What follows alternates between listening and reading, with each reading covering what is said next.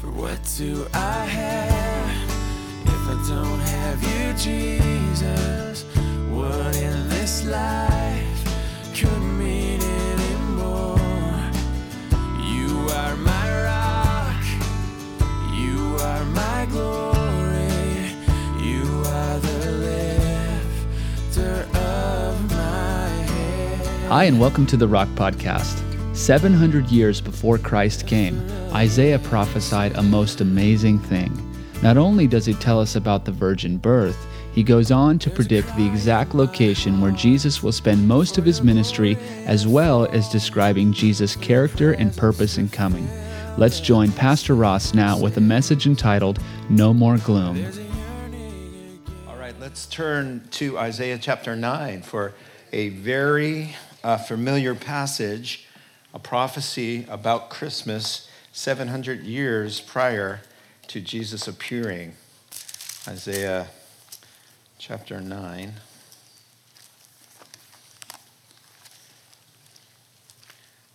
There we go.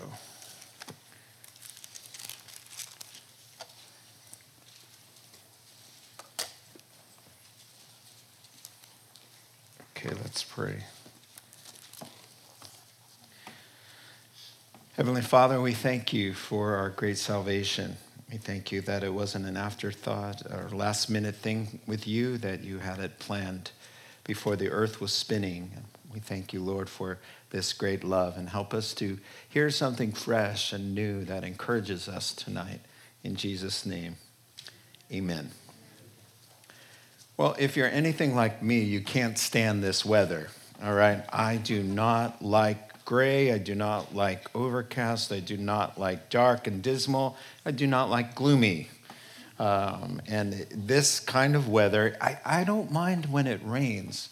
When it makes up its mind and just there's a great storm coming, I hope nothing goes wrong with that, but I enjoy a good storm. But that just days without sunshine, it just, there's just something about the absence of sunshine and blue skies that makes you a little depressed. How many of you are kind of like that? How many of you don't know what I'm talking about? All right, very good. Most of you agree. Well, gloomy is a great description of really when you're feeling down or downcast or without hope. Here in chapter 9 of Isaiah, Isaiah is going to use the adjective gloomy to describe life in Israel in the 8th century before Christ. Dark, dismal, despairing, but not in reference to the weather, of course, but it was concerning men's souls, the spiritual condition of God's people. You could sum up what it was like to live in Israel in 700s there before Christ appeared with one great word, gloom. That's what it was like. But it's in this terrible condition of gloom and doom that Isaiah is going to bust out some really cool Christmas carols. He's going to lay out the most revealing prophecy about Christmas and about Christ that exists in the entire Bible. This one passage is perhaps the most inclusive and telltale scripture about who Jesus is and about his coming and his purpose in coming. And so it was happy news here in the middle of gloom and doom here in chapter 9. The gloom wasn't going to last forever. Someone was coming to save the day, and a most unlikely hero at that. So I'm going to read 1 through 9, and then 1 through 7, I should say, and then we'll go back over it. Nevertheless, there will be no more gloom for those who were in distress. In the past, he humbled the land of Zebulun and the land of Naphtali. But in the future, he will honor Galilee of the Gentiles by the way of the sea along the Jordan. The people walking in darkness have seen a great light. On those living in the land of the shadow of death, a light has dawned. You have enlarged the nation and increased their joy. They rejoice before you as people rejoice at harvest, as men rejoice when dividing the plunder. For as in the day of Midian's defeat, You have shattered the yoke that burdens them, the bar across their shoulders, the rod of their oppressor. Every warrior's boot used in battle and every garment rolled in blood will be destined for burning, will be fuel for the fire.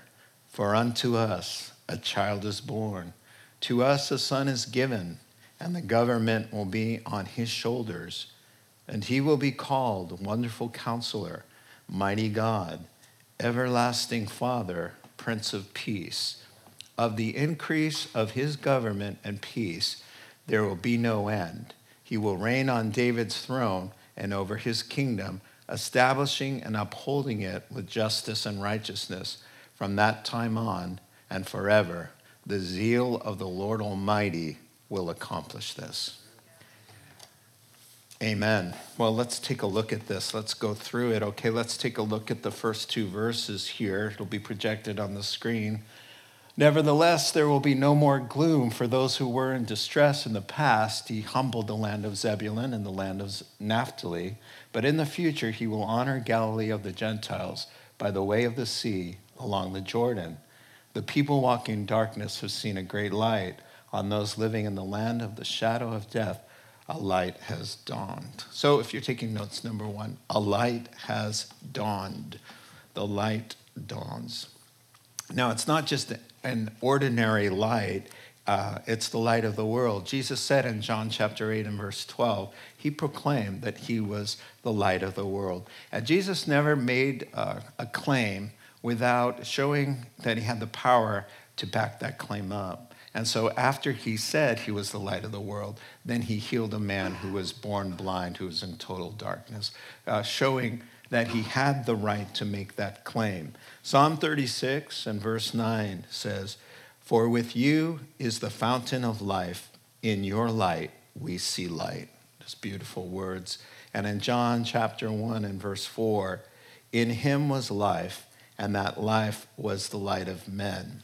And so this revelation was given to Isaiah 700 years before the light of the world would come through the virgin womb of Mary, there in that very region of the world.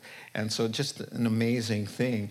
It was such a real and intense revelation for Isaiah that he puts it in the past. He says, it's already happened. It's a done deal. He says, in the future, Galilee, the people walking in darkness have seen a great light, and those living in the land of the shadow of death, a light has dawned. It's already. Even though, let me show you a chart. Recognize this? Well, Isaiah, if you're a regular Wednesday night person, you'll recognize we've been working down the Kings here in 2 Kings, and we stopped at chapter 14. But if we made it to chapter 15, you would have had Isaiah prophesying to Ahaz. And so here, Ahaz, it's the time of Ahaz, particularly horrible king, and in the northern state of Israel, you have Pekah and Hoshea. These are the ones that we're dealing with now. It's about 722 BC, and times are terrible. So the first word is really important in the text that says, nevertheless. Nevertheless. So what we need to do is find out what was going on when he prophesied about the light of the world coming. And so you can go back to the chart. We're at the end of the road for Israel. Israel's going to be destroyed, never to be regathered again until 1948. They're about to be taken, 10 tribes, taken by Assyria out of the land. They're going to be pillaged. They're going to be wiped out for their disobedience. And it's these two kings that are on the throne right about now when Isaiah is prophesying to Ahaz, and he's saying, learn from what's happening here. These guys get David, these are all David's ancestors all the way down to Jesus. These guys will get the south, Judah, just 2 tribes, will get 136 years to see if they will submit to God and obey him. But they don't. 136 years later, they will come to an end as well. And then they will be regathered a little bit. But this is what's going on when Isaiah prophesies about Christmas. So even though the nation has been plunged into wicked idolatry, they're reaping what I should say. They are reaping what they have sown. Dismal, gloomy punishment. Even though Judah has followed wicked King Ahaz, particularly horrible. Why? He's sacrificing his children into the fire to appease the god Molech. And he's encouraging the Israelites to do that. He's changing the temple worship in Jerusalem to Syrian pagan practices. He's really bad news. But you have to understand that even though he's doing these things and Israel is following and the north is falling forever, nevertheless, a light has dawned. Do you see? The grace of God saying, in this place, let me show you a map here. So he's saying, here's Zebulun and Naphtali. Surprise. He's saying, a light has dawned, the light of the world is coming. 700 years from that time, this is the land that took the brunt. This is where Assyria comes in from the north and devastates this whole region. So Zebulun and Naphtali is where, Nazareth and Capernaum. Jesus was raised, the light of the world, God in human form, was raised here in Naphtali and Zebulun. And then he moves and makes his home here and spends pretty much 3.5 years here. This is where all his teaching, all the light of the world, God in a human body, everything he did, all his miracles, just about probably 90% of what Jesus did as the light of the world, he did in this region. And this was the region that had been exiled and taken captive and bore the worst brunt. This was the gloom. This was the place of the valley of the shadow of death. There was no hope. There was just dismal gloom and doom. And he says, listen, even though God humbled you because of your sins, Zebulun and Naphtali, from you a light will appear there. And what are the odds that the light is going to be here, exactly where he said 700 years later, he's going to be the light of the world, gets raised here, lives here, and does all his miracles and teaching there, truly. So nevertheless, he would go back to the verse. Nevertheless, even though there'll be no more gloom. In the past, that's where he humbled you because of your sins. In the future, that's going to be placed. Galilee of the Gentiles. Gentiles because Galilee's on the border and there were a lot of Gentiles who lived there. By the way of the sea, along the Jordan, make no mistake about it. They have seen a great light, and a great light, the light of the world. That is just amazing. What are the odds there? And of course, that is quoted when Jesus moves from Nazareth to Capernaum in Mark chapter 4 and begins to preach, repent for the kingdom of God is at hand.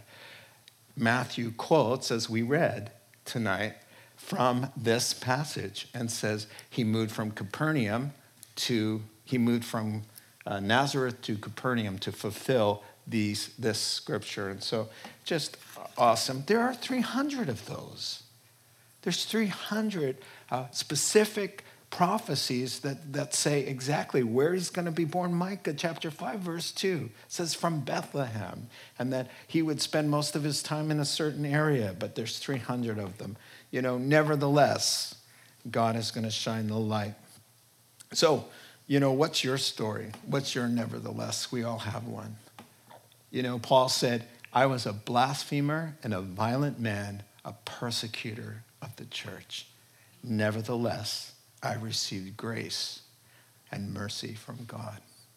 God likes to just take a place that's been downtrodden and gloom and doom and hopelessness and bring a light and have us receive it and be restored. Verses 3 through 5. You've enlarged the nation and increased their joy. They rejoice before you as people rejoice at the harvest, as men rejoice when dividing the plunder. For as in the day of Midian's defeat, you have shattered the yoke that burdens them, the bar across their shoulders, the rod of their oppressor. Every warrior's boot used in battle and every garment rolled in blood will be destined for burning, will be fuel in the fire. A lot of people just skip over these verses and just want to get to Wonderful Counselor, Almighty God, Everlasting Father, and Prince of Peace. But this will help you really appreciate the words that will be spoken about the Messiah. So he says, okay, a great light dawns with great effects. You've enlarged the nation. Now, in other words, the people of God are going to grow from the nation of Israel.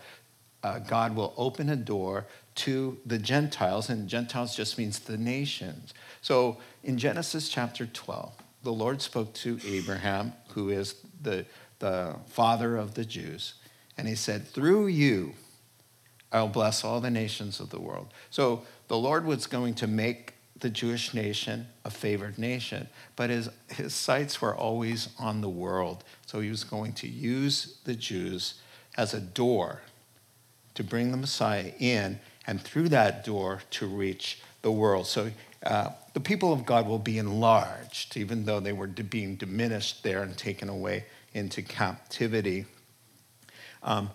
Enlarged, you've enlarged the nation. Let me show you Revelation chapter 7, verses 9 through 10. After this, John is seeing in heaven at the end of the age.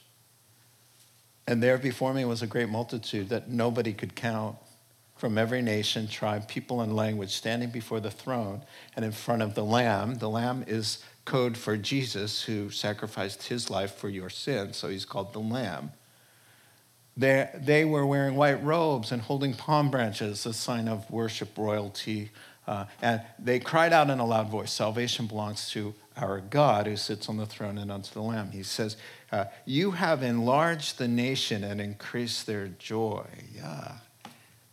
No man can count. Starts with Abraham, who believed God.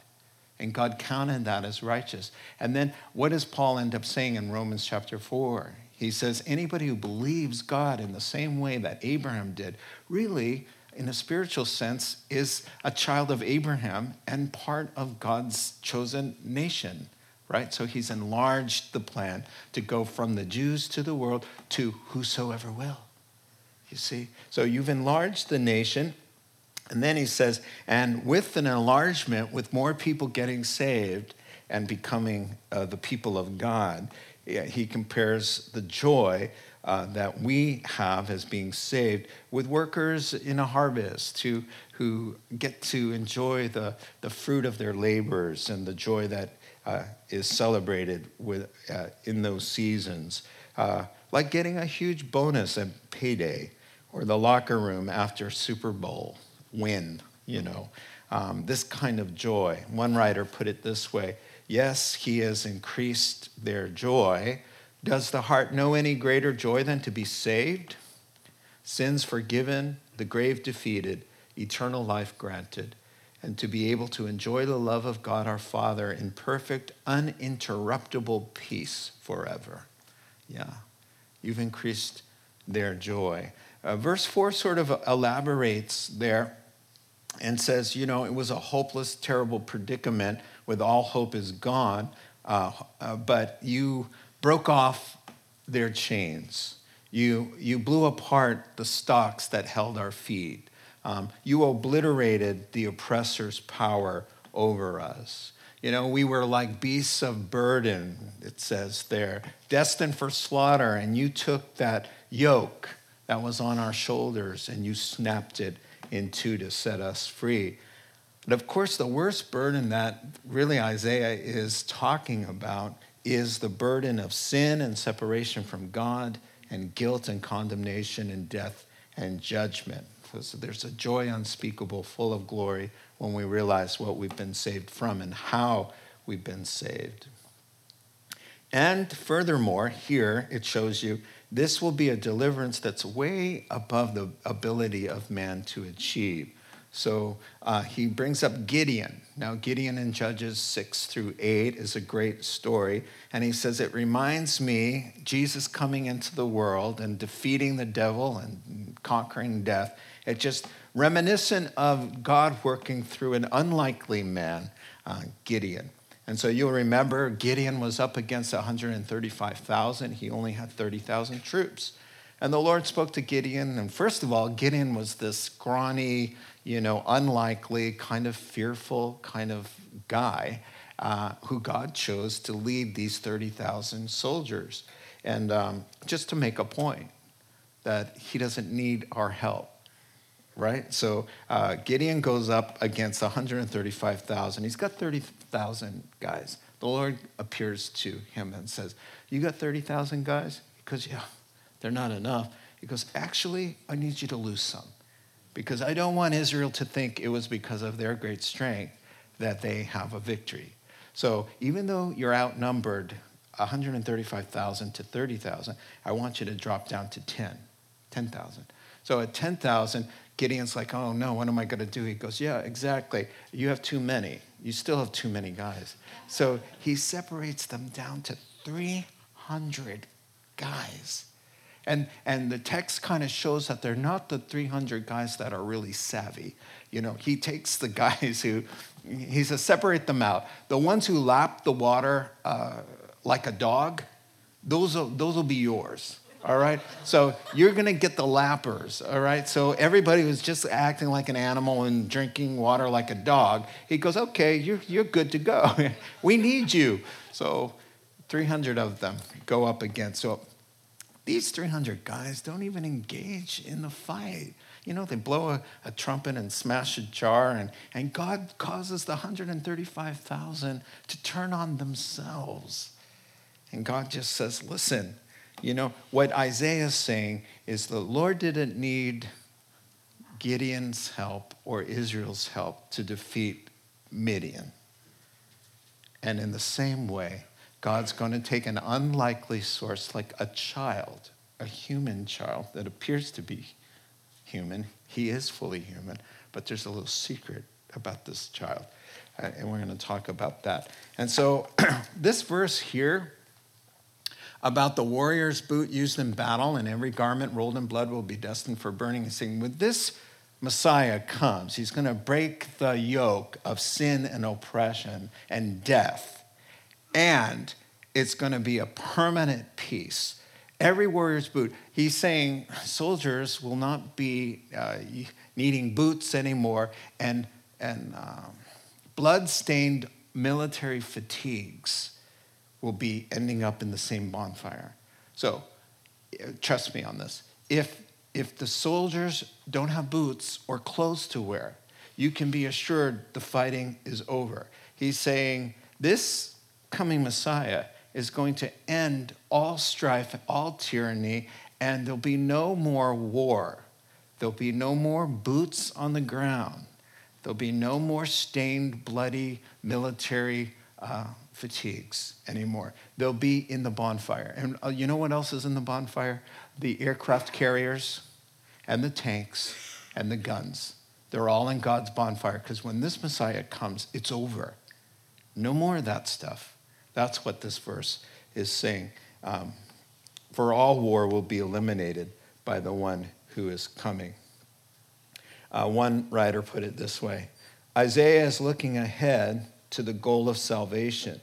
The light that dawns doesn't stop until his kingdom comes. And all tyranny, all evil, all corruption, all things fearful are forever done away with. God wipes away every tear from his people's eyes. And that's what that verse is about. Okay, verse 6. For unto us a child is born, and unto us a son is given. The government will be on his shoulders. He'll be called Wonderful Counselor, Mighty God, Everlasting Father, and Prince of Peace. And so, note takers, a light is dawned. 2, a great deliverance wrought. Number 3, a child is born, a son is given. Now, it's so funny because here's the answer to the world's problems. And in Hebrew, it's emphasized that he's a child by putting child in the first word of the sentence. So child. Here we go. But what child is this who laid at rest on Mary's lap, lay sleeping?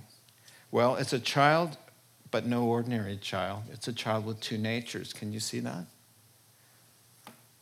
A human child is born to a human woman, but a son is given, the Son of God. He has two natures. Let's let Gabriel explain it to us as he did to the one who participated in this. First to Mary. There's a child, there's a human child, and there's a son. So first to Mary. Don't be afraid, Mary. You found favor with God. You're going to conceive and give birth to a son. There's the son. And you're going to call him Jesus. He'll be great and be called the Son of the Most High. The Lord God will give him the throne of his father, David. So he's related to David. He's a human being. His blood related through Mary, who's related to King David. Jesus is royalty through Mary to David as a human child.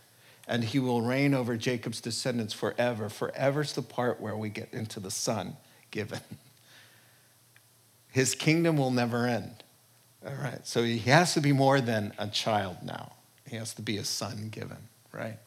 How will this be? Because I'm a virgin. I'm not qualified really to have a child. The angel answers, the Holy Spirit will come upon you, and the power of the Most High will overshadow you. So the Holy One born will be called the Son of God. Okay, so what did Romans say? I like what Romans says. Romans chapter 1 says, regarding his son, as to his human nature, a descendant of King David, as to his divine nature, the Son of God. You see, Jesus is called the God-man. Then to Joseph, it's reiterated, the dual nature. Joseph, son of David, do not freak out. Mary, take her home and get married, because what is conceived in her is from the Holy Spirit. She'll give birth to a son, give him the name Jesus, because he'll save his people from their sins. All this took place to fulfill what the Lord had said through the prophet Isaiah 2 chapters ago, chapter 7 and verse 14.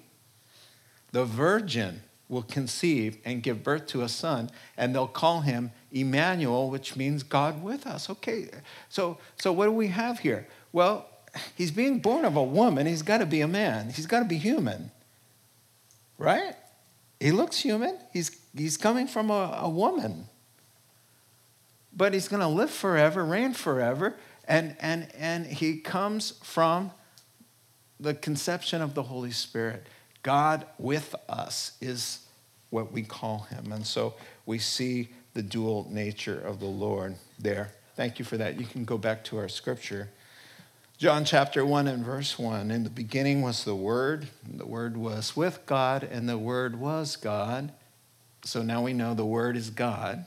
And then in verse 14 it says, and the Word became flesh, became a human being.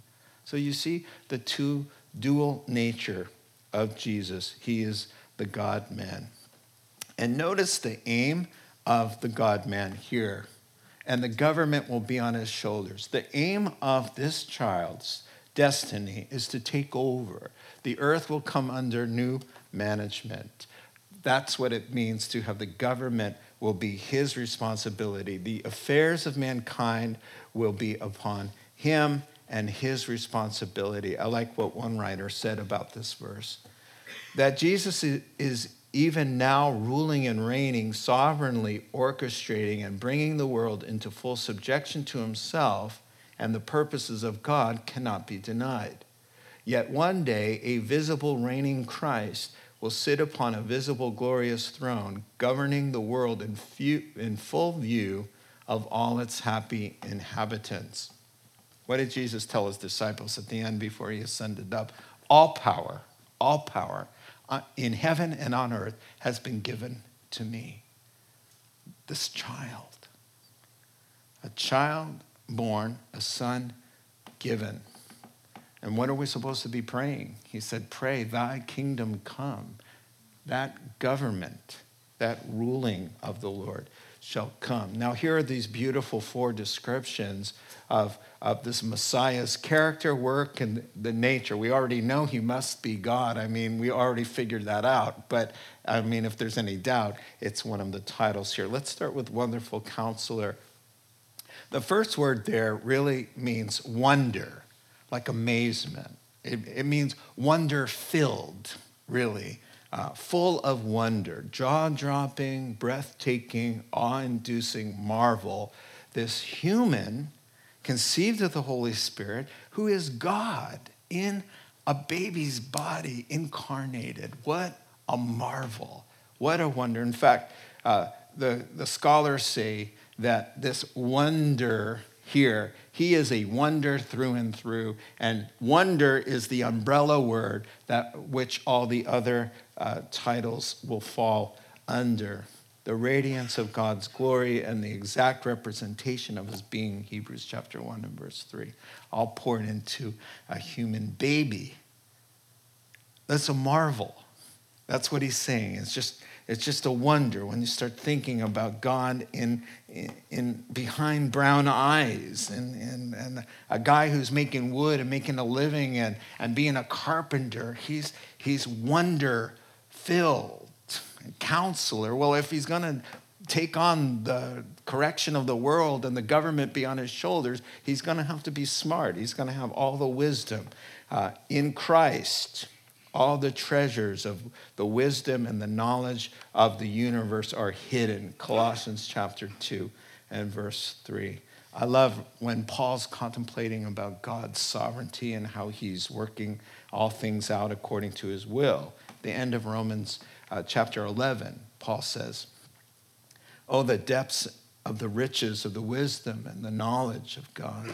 How unsearchable his judgments and his paths, his mental ways beyond tracing out. Who has known the mind of the Lord? Who has been his counselor? Who has ever given to God that God should repay him?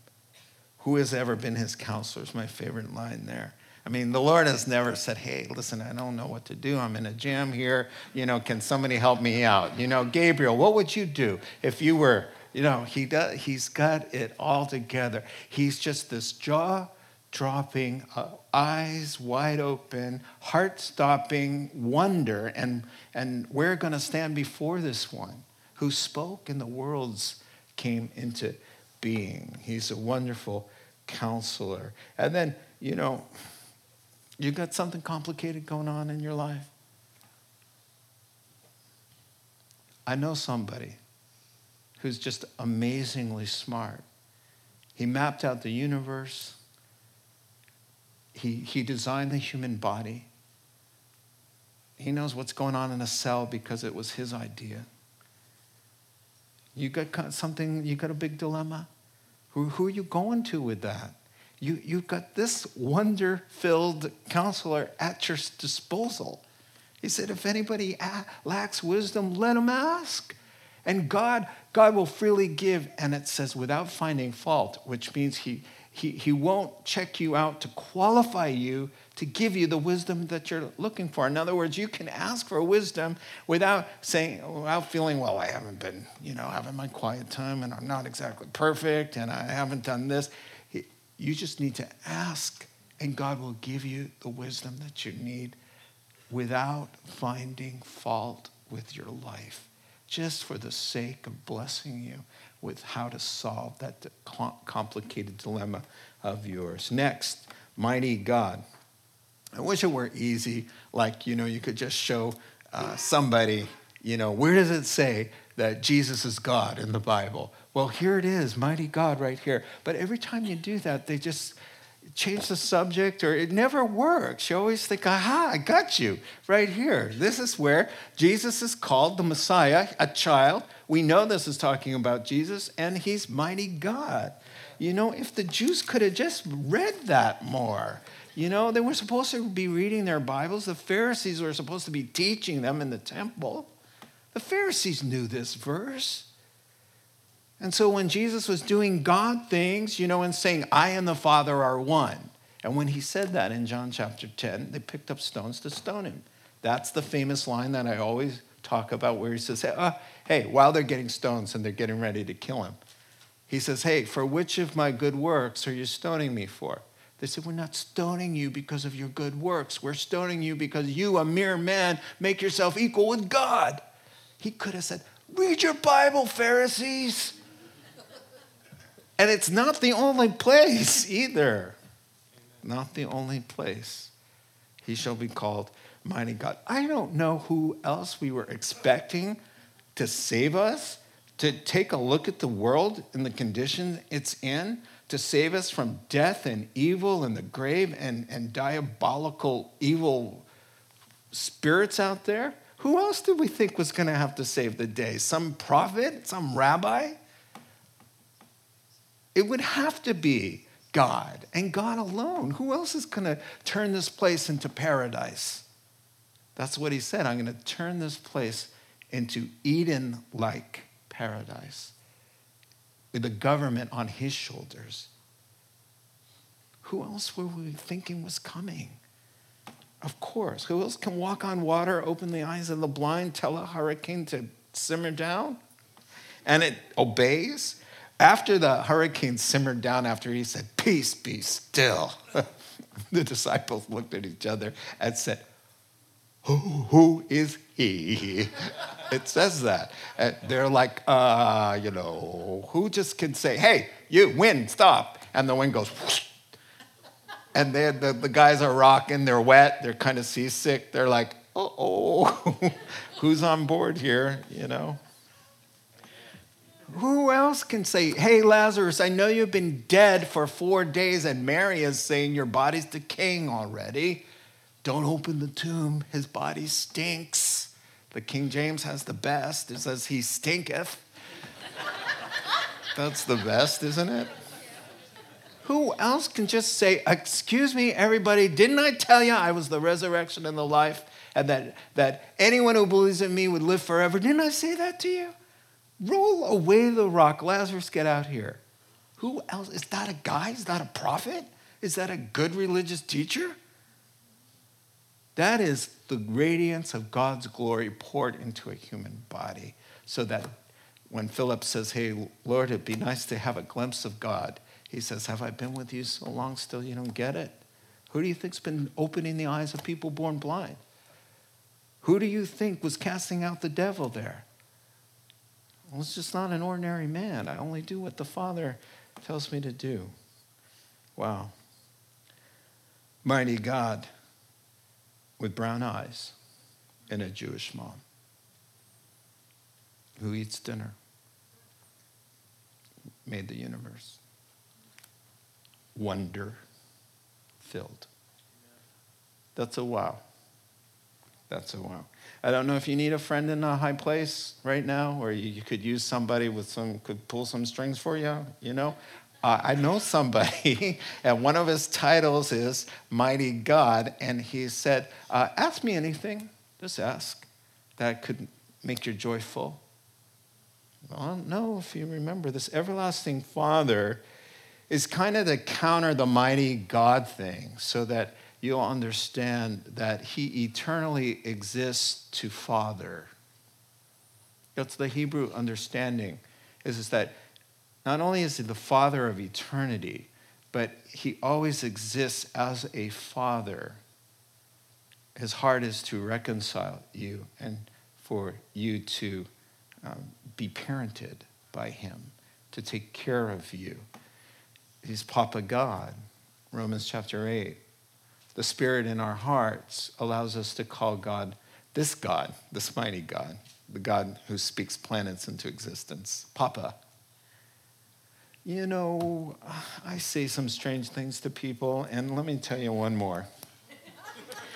Some guy was bragging about who he was related to. Was at some job I was at. And he's like, I'm related to this guy. I didn't even know who it was, because I don't watch a lot of movies and whatever. I wasn't impressed. And so everybody was like, oh, wow. So I turned to him and I said, hey, have you ever noticed the sun rising in the sky? He goes, yeah. I go, how about at night when the moon comes out, How about the stars and the constellations? Aren't they cool? He goes, yeah, they're cool. I go, My dad. He made them. He made them. He made them, you know. And he goes, okay. Let's kind of get that look on his face, like, okay, let's continue working now. Yeah, you know, come on, you get to call him Papa. Just let that sit on you for a little bit here. You know, I mean, do you ever feel like nobody's watching out over you? And gee whiz, I wish I had a really good father figure. I really wish I had somebody who just was rooting for me all the time. And just anytime you go to a dad, a good dad, the perfect father, he's always got the right words to say, and he's warm and caring and nurturing, and you just can't do anything too bad with the love there. Do you need that? It's right there. Finally, in the list, and one verse to go after that, Prince of Peace. So, yeah, after Armageddon, after 7 years of all hell breaking loose on the earth, the last 7 years that seem to be closing in on us, there will be peace. But that's not really what it's talking about here. The curse will be lifted, and here's another prophecy from Isaiah. He will judge between the nations. He'll settle disputes for many peoples.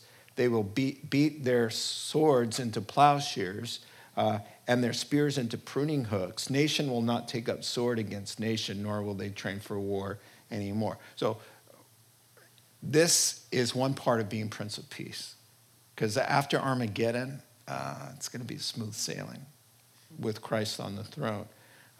But really, even the animal kingdom, it really chills out. You know, the leopard lays down with the goat, the wolf lies down with the lamb, and the lion with the calf, or the lion with the lamb. There are a couple things like that. And so God lifts the curse there. So there's a lot of peace. But the cessation of war isn't the most important thing. It's the cause of war, human sin, that he's going to deal with. So I like what Paul says in Romans 5. Therefore, since we have been made right in God's sight by faith, we have peace with God because of what Jesus Christ our Lord has done for us. To the Colossians, Paul writes this, one verse. He canceled the record that contained the charges against us. He took it and destroyed it by nailing it to the cross. God made peace with us. Oftentimes it says, hey, do you want to make peace with God? Well, you didn't do anything to make peace with God. You've done a lot to do other things, but not to make peace with God. God has made peace with you, and whosoever will can come to him and accept that peace. And that's the peace that he's come to give. It's the peace that we all hunger for. Reconciliation with God. The peace that everything between me and God is okay and settled. Let me give you this story. Ernest Hemingway has a short story called The Capital of the World. And in that story, there's a father and a teenage son that are estranged. And the son's name is Paco. And he had wronged his dad, and as a result of his shame and guilt, he ran away from home. Now, in the story, the father searches high and low all over Spain for Paco, and he can't find him. In a last desperate attempt, he places an ad in the paper. And in the paper, it reads, Paco, meet me at the Hotel Montana. Noon Tuesday, all is forgiven, Papa. So on Tuesday at noon, the father arrives at the hotel, and he couldn't believe his eyes. An entire squadron of police officers had been called out in an attempt to keep order among hundreds of young boys named Paco. Yeah, that's a good one. That'll get you right there, doesn't it? Our Father, the Prince of Peace, put an ad in the paper. It's called the Bible. And he's calling out to all his estranged children. Hey, Paco, Juan, Joe, Debbie, Dave, John. Hey, all is forgiven. Come on home. Come on home. That's the message there. Prince of Peace. That's what he wants. He wants to give us peace, and the peace that means anything. If you want peace, you're going to have to go to the Prince of Peace. There's no way around that. Last verse there, verse 7. of the increase of his government and peace. There'll be no end. He'll reign on David's throne forever, establishing and upholding it with justice and righteousness from that time on forever. The zeal of the Lord Almighty will accomplish this. Awesome. So, number 5, an everlasting kingdom. So most kingdoms really grow through war, but God's kingdom will not grow that way. It will be only one of peace. Not only is there no end of that peace, but look at this. It will. Have you ever wondered what heaven's going to be like? It gives you a little hint here.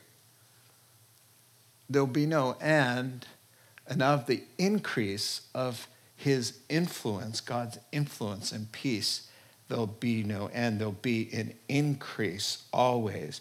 In other words, every moment from the time you see his face, every moment will be better than the last moment. Always. Of his government, of his influence, of his peace, and the increase of it, there'll be no and diminishing of God's glory, only an ever-increasing amount of peace and joy and excitement. God has ever-increasing joy and pleasure in store, as Psalm 16 says, for those who believe. Now, 2 words here I want you to take a look at, okay? Because justice and righteousness is really what characterizes the world that's coming. You are on a collision course with that world, and that world is going to take over. And there are 2 words to describe it here. One is justice. Nothing shady, corrupt, or unjust there. No one gets away with anything because no one wants to get away with anything there because we've been changed. No manipulations, no fraud, no crime, no taking advantage of anyone. No rioting, no looting, no murdering. None of that stuff. It's a kingdom established by justice. Revelation 22 says this about heaven. Outside the city, this heaven's called the city sometimes. Outside the city are the dogs, the sorcerers, the sexually immoral, the murderers, the idol worshipers, and all who love to live a lie. Jesus is coming. He's going to take over. There's going to be a new kingdom, a new world. And in that new world, there are going to be boundaries, and outside of the new world are where evildoers will be perishing. Now, the second word there in your text is righteousness. The characteristic of this heaven, this world that we're going to be a part of, there's only good, kindness and love, goodwill and peace. You know, I've had people say, and I'm sure you have, I don't even want to live forever anyway. You tell them, hey, you can live forever, eternal life. And they're like, who wants eternal life? Listen, you want eternal life the way God, after the 7 years of tribulation, God renews the earth. It becomes like Eden again. He makes many changes. It's going to be a really nice place to live. And he's going to change the hearts of the people who inhabit it. We, the church, will already be changed. We will be in our glorified bodies at that time. And the humans who survive the tribulation, they will be changed because they'll be able to live the whole millennial kingdom time period. And so, it's all about justice and righteousness. So yes, sir, you will want to live forever in a place like that and in a body like that. That's the righteousness. Let me close with Revelation 21. I don't know if I have that one, but I'll read it to you. And the city has no need of sun or moon, for the glory of God illuminates the city, and the Lamb of God, Jesus, is its light. The nations of the earth will walk in its light. So there's a world going on. And the rulers of the world will come and bring their glory to it. Its gates never close at the end of the day because there's no night. And all the nations will bring their glory and honor into the city. Nothing evil will be allowed to enter. No one who practices shameful idolatry or dishonesty, but only those whose names are written in the Lamb's book of life. Well, how in the world is all of this going to happen? I need that last verse there. How is that going to happen? God swears by himself that he will carry all of this through because of the burning passion, the red hot coal in his belly. That's what zeal there is. This is the red hot flame in God, not to rest until this thing is accomplished, that every last promise and every last word is going to be fulfilled.